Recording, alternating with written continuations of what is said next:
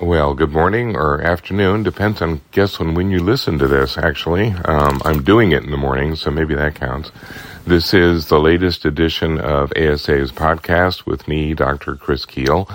And this week's subject is kind of broad, and probably gets me into areas that I really shouldn't be getting into, but what the heck. Over the last couple of years, we have seen a lot of government effort to stimulate the economy in one way or the other. We've had the kind of activity that you would normally expect during the 2020 recession, where we tried to pump money into the hands of the consumer, hoping that they would find a way to spend us out of the recession that we dealt with because of COVID. We then have things like the infrastructure bill and the Build Back Better plan and the latest one now, which has just been passed or is in the process of being passed, around everything from infrastructure to climate change to Medicare reform. I mean, it just goes on and on and on.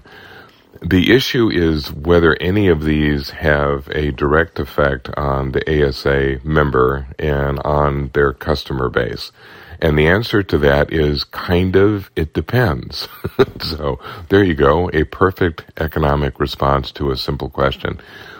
Both the infrastructure bill, the Build Back Better effort, is focused to a certain degree on kind of pushing money into areas that are considered important from the government's perspective. So a lot of it has been, particularly the infrastructure part, has been public. It has been going towards airports and roads and seaports and that kind of thing, which is going to have some impact from the ASA perspective, because you're going to have buildings being developed and structures being discussed and et cetera. What's a little more complicated is the kind of the Build Back Better effort, because that money is being a little more broadly distributed. You're going to see efforts that range from promoting alternative energy. You're going to see efforts designed to change the way that we use fossil fuels, and that begins to play in some of the ASA areas, because you're looking at companies and individuals trying to be more efficient, trying to figure out how to incorporate things like solar and wind and the like. So the overall conclusion is that there will be some opportunities that come up because of this expenditure. Frankly, one of the things that you probably will need to do as an ASA company, or even just on behalf of some of your customers, is to interact with people on the legislative side to see how this money is actually going to come out. Because what happens from this point, once you get the actual big bills through, then it goes through a whole series of processes. It's going to go through authorizations. It's going to go through appropriation. Many of these programs require matching activity. So, like with a lot of the infrastructure, the infrastructure money is there, but it's going to have to get matched by the state, and it's going to have to get matched by the community. So even though theoretically there's money that's being put to a particular project in, say, Ohio or Arizona or Maine, if Ohio, Arizona, or Maine doesn't decide to participate and kick in their own money, then it won't happen, and that money will not end up being distributed. You see a lot of that with some of the transit programs, where there's a lot of money available for developing mass transit or developing whatever, but it has to be matched by the local authority, and oftentimes the local authority wants nothing to do with it because they don't have money for it. So one of the, cautionary notes is to make sure that you understand what's happening at the national level, if the money is actually being directed in an area that will do you any good, and then figure out what's happening with the local politics. It may even go so far as to being in touch with your local representatives, saying, look, I have an interest in this. This is important to my company. What are you doing about it? I mean, this would be a great time to put a few politicians' feet to the fire and say, look, there's money out there which could be coming into your district, specifically through my company.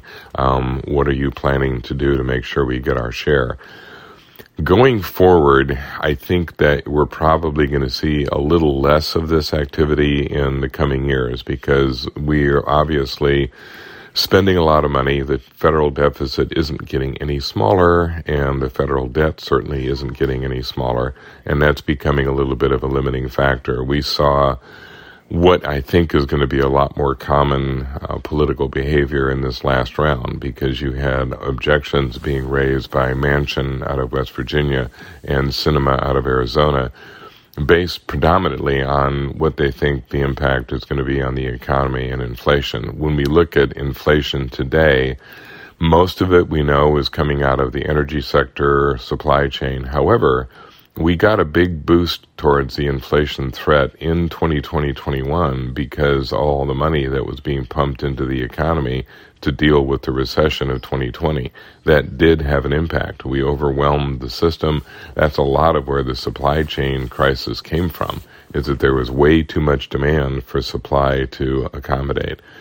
So I wish I had a little bit more coherent, I guess, opinion on what to do with this legislation, but like most things in Congress, as we have learned, sometimes they even say this right out front.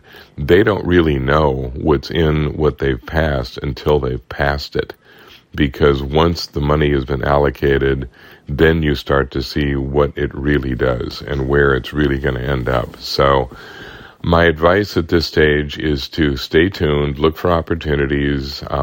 Don't necessarily think of this as a windfall. Don't pay a lot of attention to the kind of hysterical commentary from either direction. Those that are tending to be a little on the liberal side are kind of touting this as the wonderful system that will rebuild the U.S. economy overnight. Those who are on the conservative side are looking at it as some kind of horrible boondoggle that is going to accomplish absolutely nothing. Reality will be somewhere in between. There's some parts of it that are boondoggle-ish, and there's some parts of it that will actually end up doing the kind of stimulating that we need to have done. So there you go, the usual incoherent political assessment of an economist. And I will talk to you next week and hopefully have something a little more tangible. Thanks.